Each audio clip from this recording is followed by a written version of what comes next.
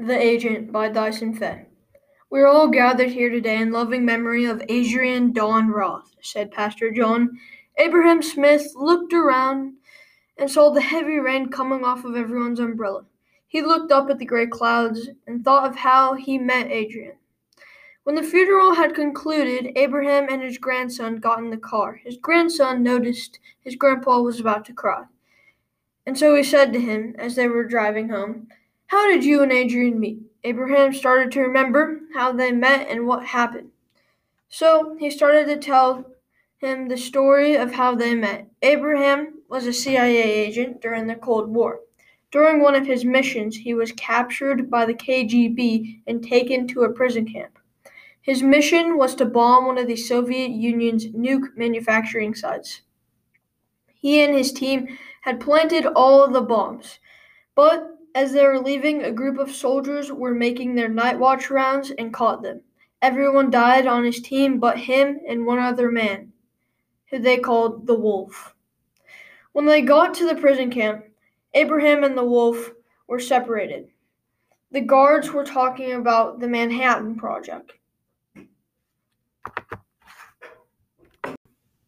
and how they were going to steal America's atomic bomb secrets. They said America will get a taste of their own medicine. Meanwhile, Abraham was barely surviving each day.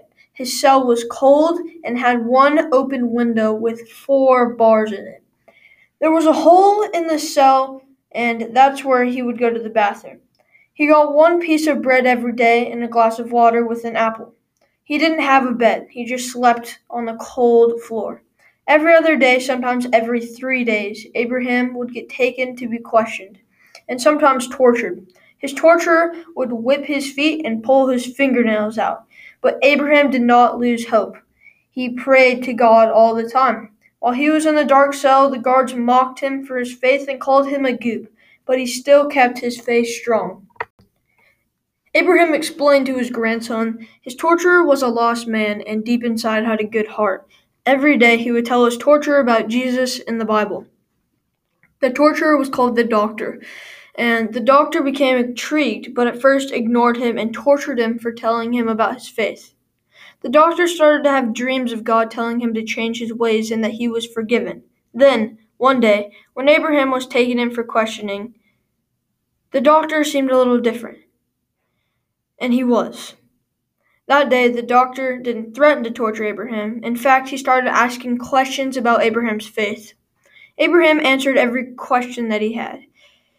Then Abraham started to get called in to be questioned more and more, and the doctor's heart began to show more and more. The next time Abraham went to be questioned, he asked the doctor if his friend Wolf was still alive. The doctor told him that he had been sent to a different prison camp and likely killed. Then the doctor asked Abraham a question that Abraham thought the doctor would never ask. The doctor asked, "How do I become a Christian?" So Abraham told him that he needed to accept Jesus into his heart, and so he did. Then the doctor and him prayed the Christian prayer. The doctor became a new man that day, and in the next couple of weeks, the doctor realized each day more and more that what he was doing was wrong. So he started to give more food to the prisoners. But one day, a guard saw him give some bread to a prisoner. The next day, the guard confronted him and said, "I know what you're doing," and left. The guard started to blackmail the doctor. A couple of days later, the doctor asked the guard to come into his office. So the guard did. The doctor was hiding behind his door as the guard creaked open the door.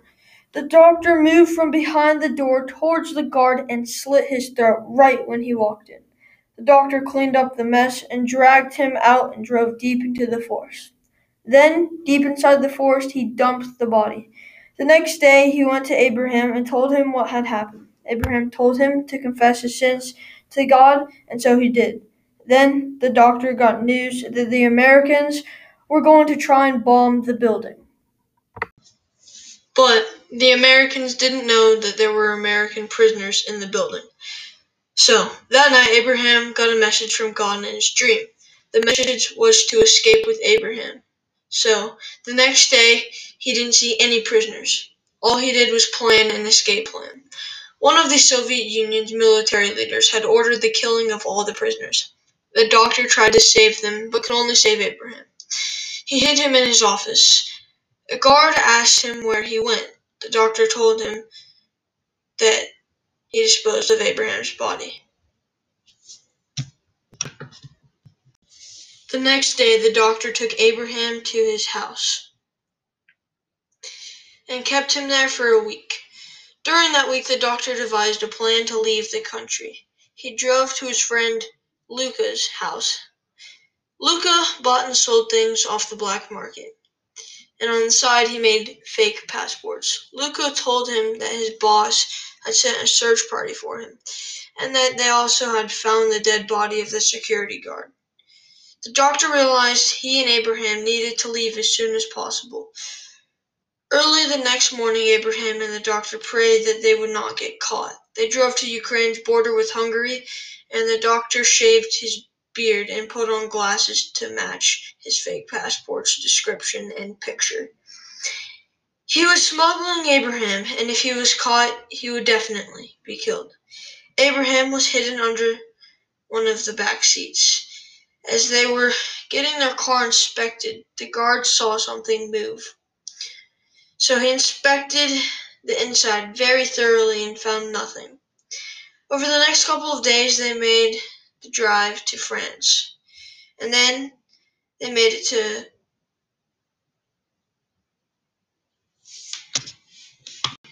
a ferry, and that ferry took them to the UK.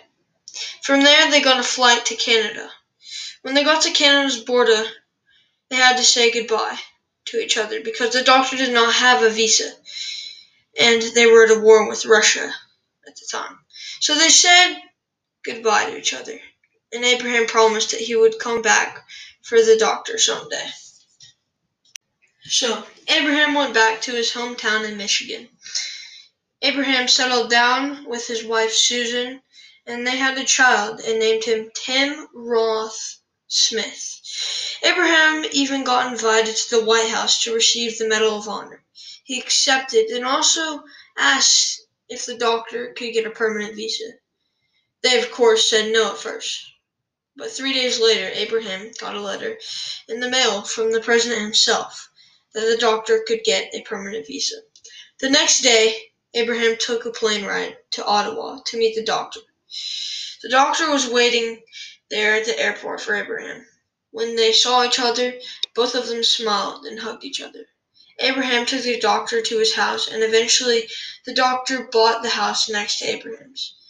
And they raised their families together. The doctor's name was Adrian Don Roth. "Grandpa, can we get some ice cream?" said Abraham's grandson. "Sure," Abraham said. "Thank you."